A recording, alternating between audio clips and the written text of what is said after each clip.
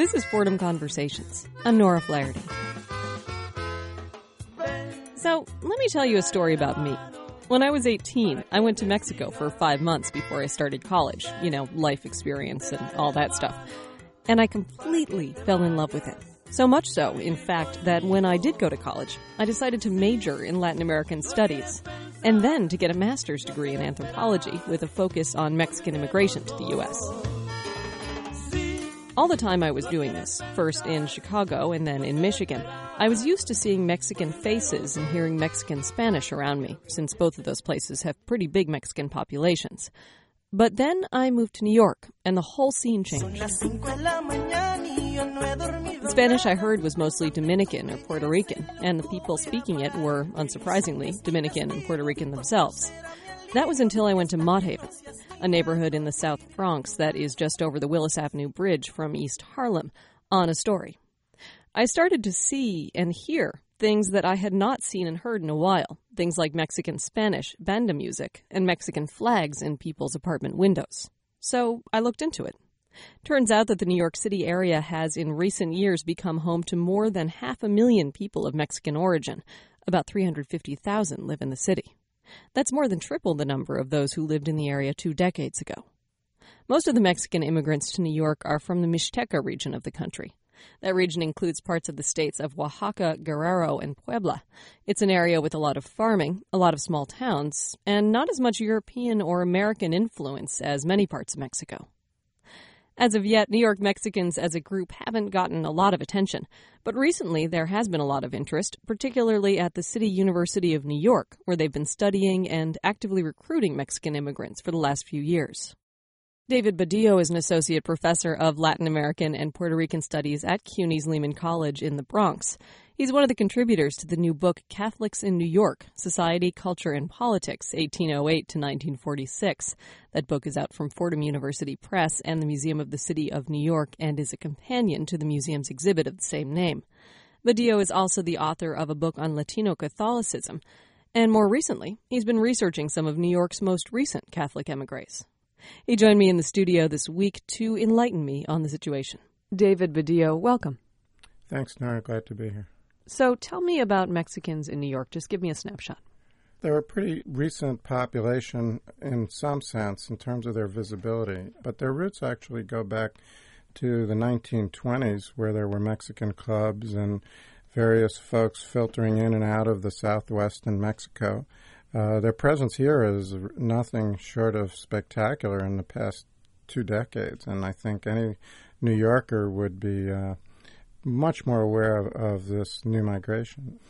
We have an older Latino population, but this one is getting a lot of attention, both in the academy, and also I think there's a certain popular awareness. Mexican restaurants are sprouting all over the place, and there's a presence that's developed here. Tell me a little bit about the history of Mexican migration to New York City.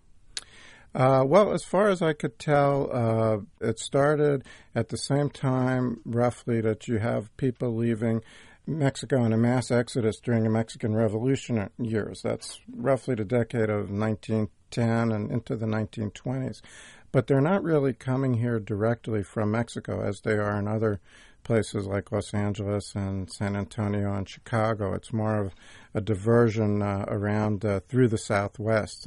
But there are other folks who arrived here in New York City as merchants through the ports, and their numbers weren't that great, a couple of thousand by 1930s, and then they started going back due to the bad economic times. But the resurgence really began in the 1980s when conditions in Puebla, Mexico, and the Mixteca region of Mexico began to get worse for agricultural folks, and they started looking here, and there were a few networks that grew up after World War II, so a chain migration developed. So it's an older population in some sense, but what we're really talking about is the post-1980 new immigration of Mexicans that's really ballooned. Most of the Mexican immigrants in New York are from the region of Puebla. Tell me about that area. Where are they coming from?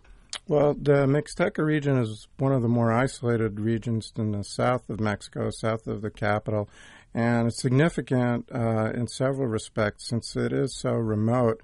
It was one of the areas where there wasn't a great deal of huge European settlement early, so the bottom line is the folks here are coming with a lot more indigenous culture, indigenous language, which isn't really the case in the border states. So they're kind of among the last people in Mexico from the regions to begin to out-migrate. So this includes the state of Puebla, the state of Guerrero, and accompanying areas, and that constitute what's known as the Mixteca. And there are some immigrants, or actually some groups of immigrants from Mexico to New York that don't speak Spanish at all. Yeah, well, they're coming from areas where they're really not well integrated into the Mexican economy. So that has a lot of linguistic implications. Also, their identity. They don't really consider themselves as Mexicans as such. Maybe they're more Mixtecans, or they're folks from Oaxaca too, who are also a very large strand. So their identities are different, their languages are different, their ethnic ancestry is all very different than, say, somebody coming from Michoacan or from the northern parts of Mexico and just into the southwest. So it's a very different dynamic, and it changes the way people perceive Mexicans as a maybe more exotic in some sense than and certainly less European. So that makes for a different racial dimension that has to be dealt with here among the migrants and by the people who are receiving them. Now, when you think of migrants, immigrants from a specific country, you don't tend to think, oh, well, they're from that state or they're from that city, so they're fundamentally different from the groups that are, say, in the Midwest or in California or Arizona. But obviously, the Mixteca region it's culturally different from, say, Mexico City. Tell me how that area is culturally different and how it affects what we see in New York.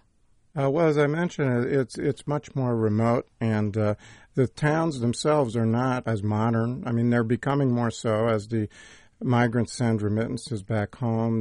There's more investment, but without a history of capital investment, these are many of them are sleepy towns, rural towns that are now all of a sudden being bolstered by tremendous amounts of investment sent by the migrants. I interviewed a few people recently from that area, and they're amazed at how the towns are undergoing a transformation in communications and construction and their infrastructures.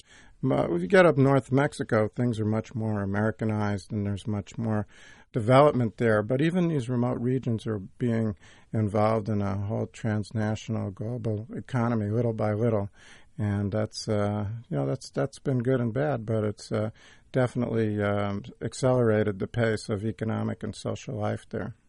Tell me a little bit about remittances. You mentioned that term, but it might not be something we're that familiar with.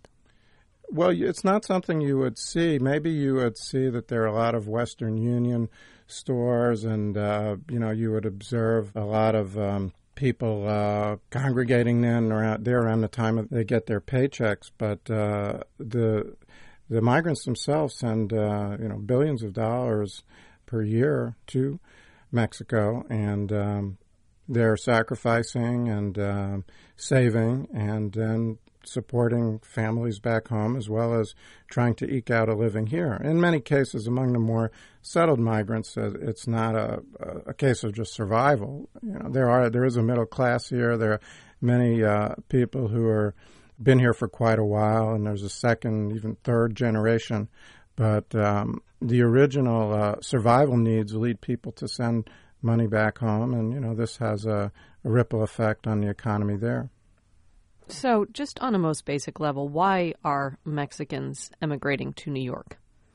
Well, the Mexicans in New York are coming for economic reasons, either agricultural displacement or some other sort of economic displacement. But along with that, there's a cultural change that people kind of reach a certain age and it becomes a rite of passage that one realizes the opportunities are limited and it's a difficult path, but many young men in particular are expected to do that, and all strata of the society come. Women come children come, the elderly. It's pretty much institutionalized now.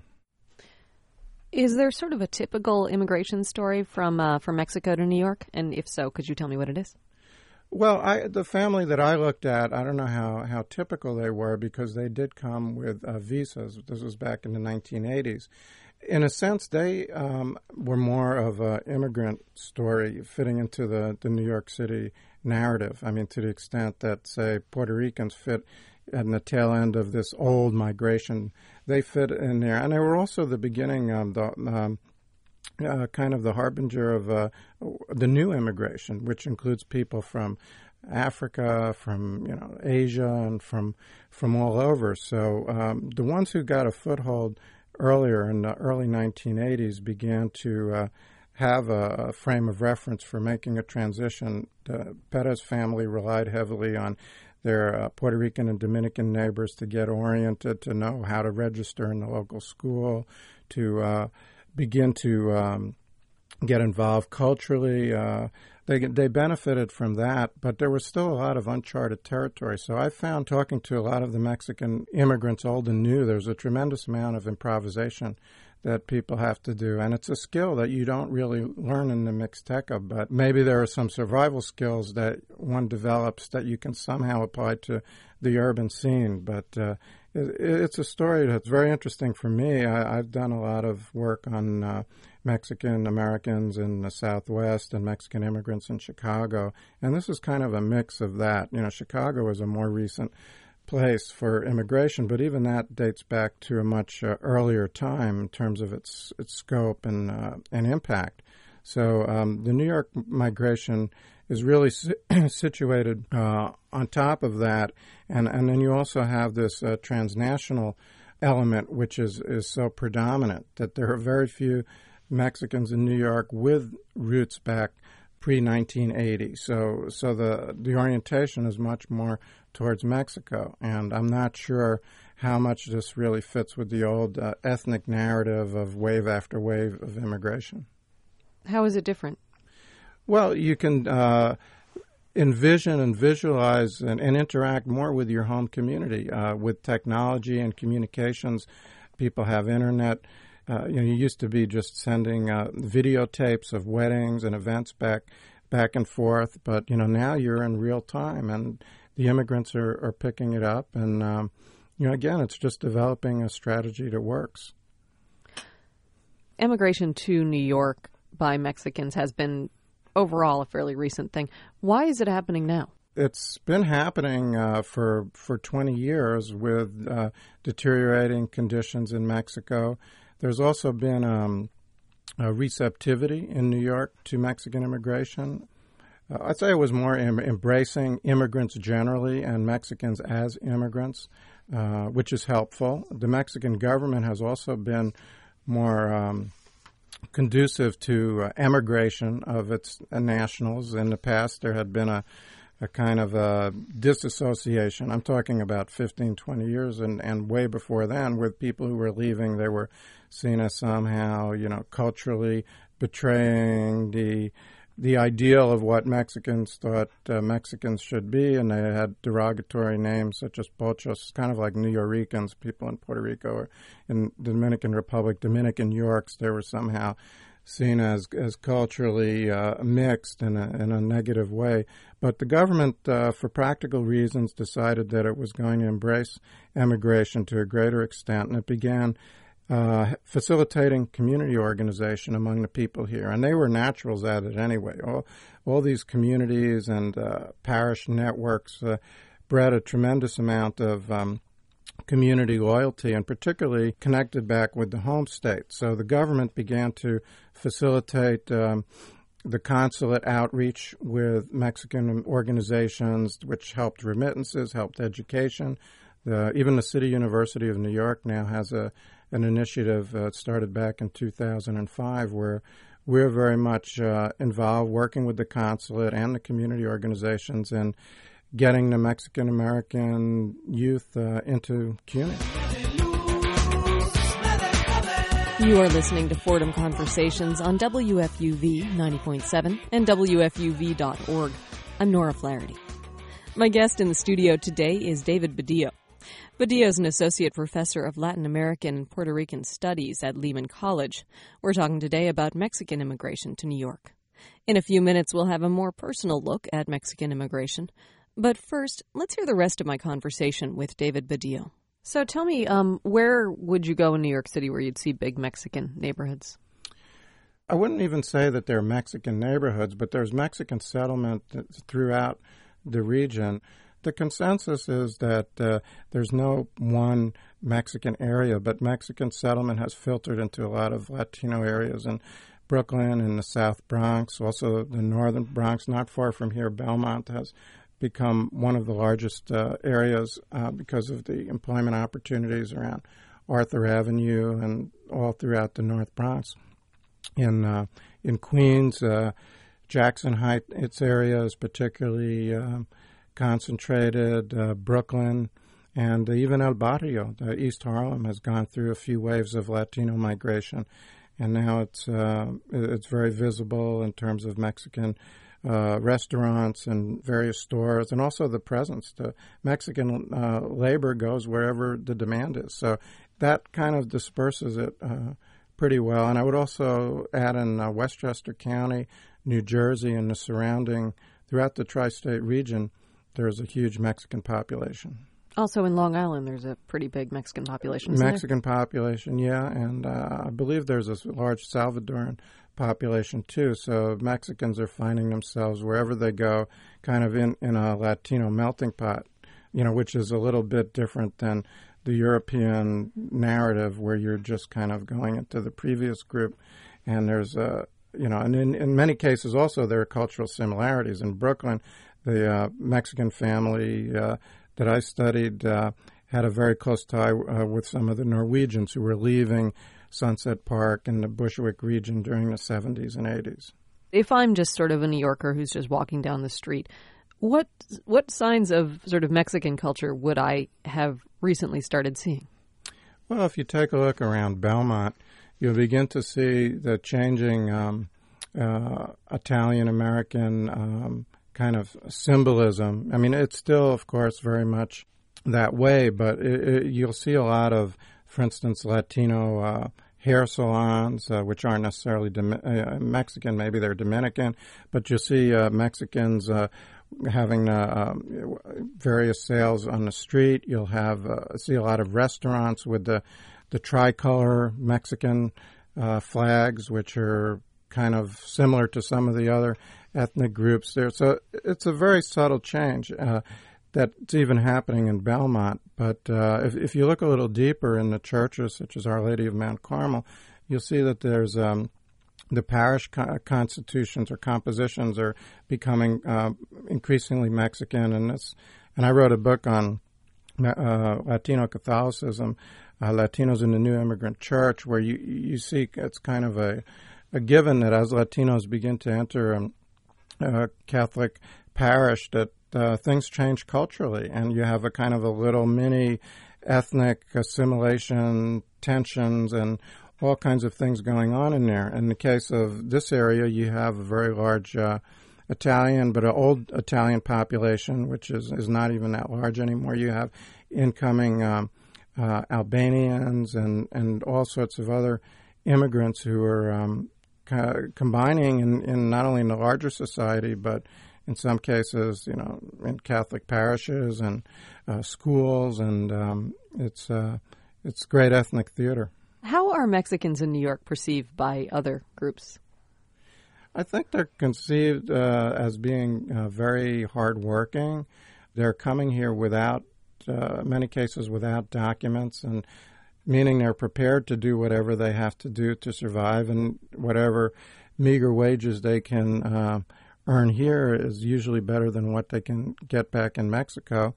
Other than that, I guess there's some class differences as Mexican immigrants move into what was previously a Dominican or a Puerto Rican neighborhood. There are going to be ethnic and cultural and other differences, but I think there's a lot of goodwill, and generally, this is New York City, so you have a tremendous immigrant tradition. Culturally, I think things are a little different. Puerto Ricans have certainly produced a certain culture in terms of music in particular. And the Mexican culture is not Afro-Cuban, Afro-Caribbean in origin, so there are a lot of differences, and there's not a great deal of, maybe understanding on the part of Dominicans or Puerto Ricans of what Mexican culture is about. Maybe they haven't seen it. There hasn't really been that much interaction, but, the food is different, the music and culture are different, but I think there's a lot of goodwill. I was wondering, since a lot of the people who are emigrating from Mexico to New York are from this sort of rural area, is one of the big problems adjusting to city life? Yeah, I mean, increasingly you're getting people from the capital city of Puebla, and there's also a large contingent from Mexico City itself. So maybe they tend to be, have a slightly different culture. It's just a different strand. That there was a squatter area outside of Mexico City, and believe near Texcoco, and people from there have just had a much more urban experience, and they're going to be much more focused on urban culture.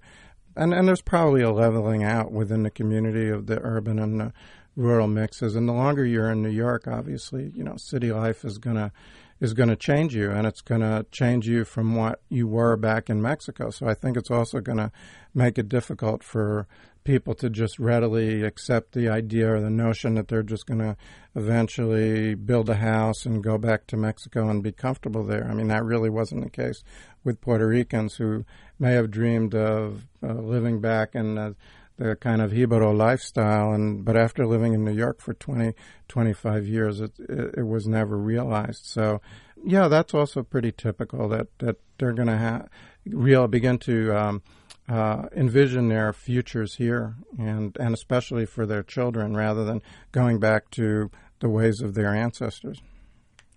What does Catholicism mean for New York Mexicans?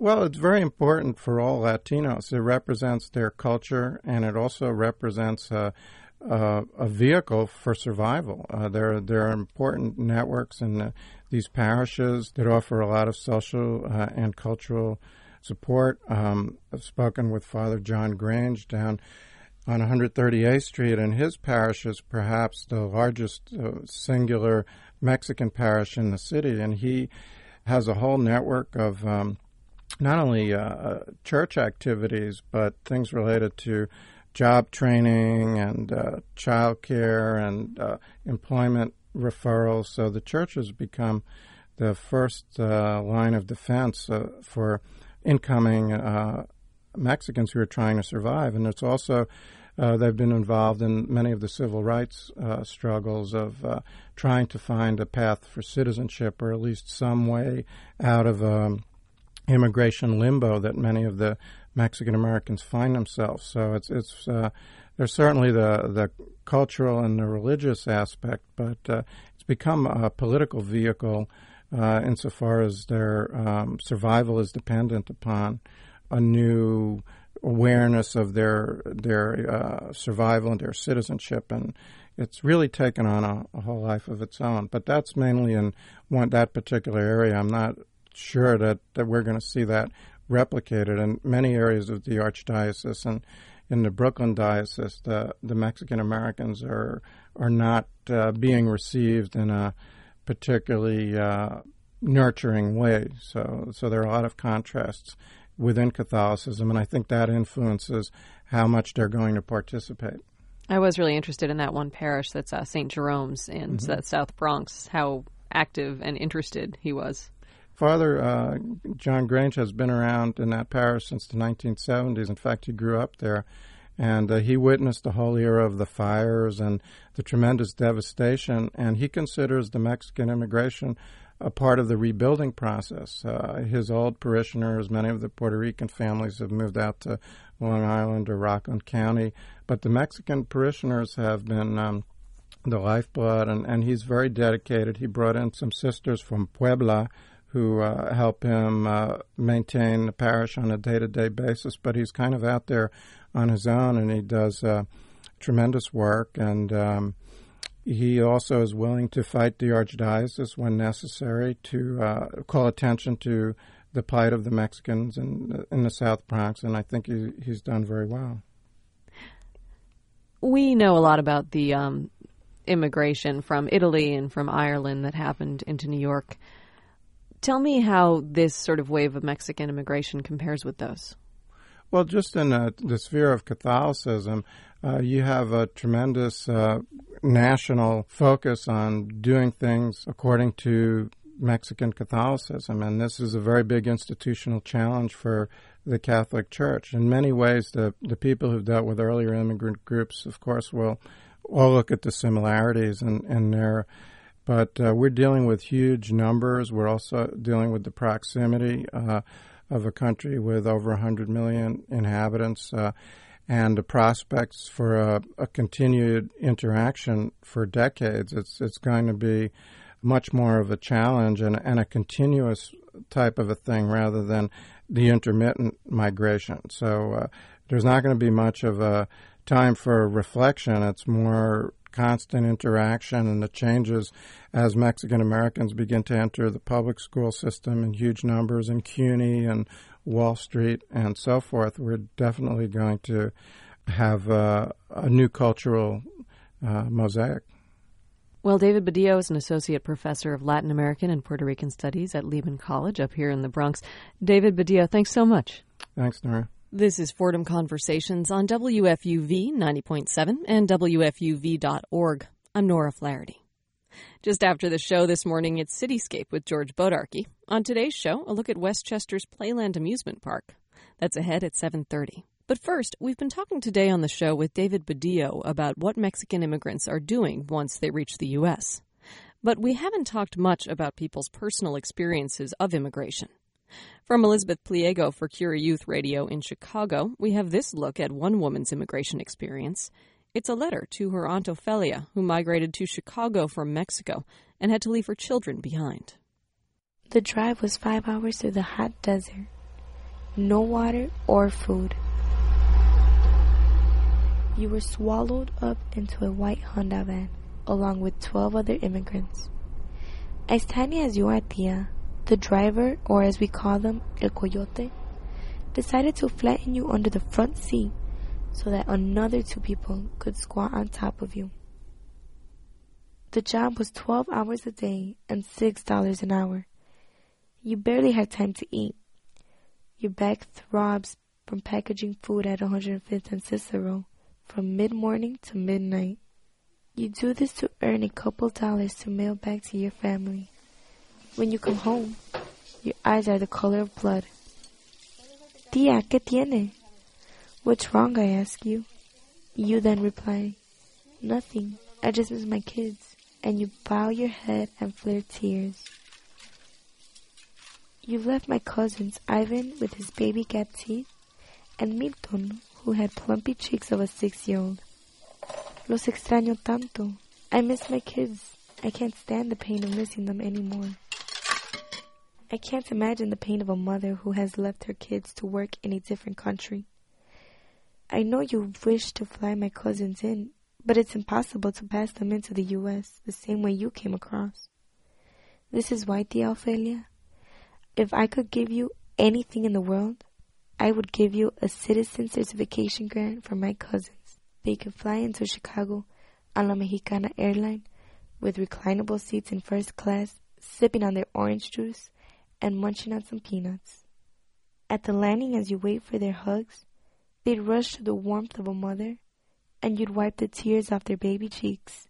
You then know that you will never again separate from my cousins. Never again will you be separated by hours or days or dollars. That piece produced for Curia Youth Radio at Curia High School in Chicago.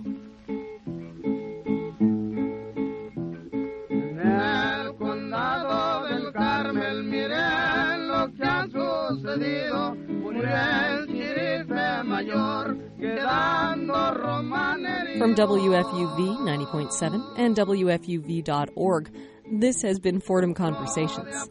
If you have any comments or questions about today's show, you can email us at fordhamconversations@wfuv.org. We would, of course, love to hear from you. Boredom Conversations is available as a podcast at wfuv.org. It's also in our audio archive, which you can also find on our website. I'm Nora Flaherty. Cityscape is next. Thank you for listening and have a wonderful weekend.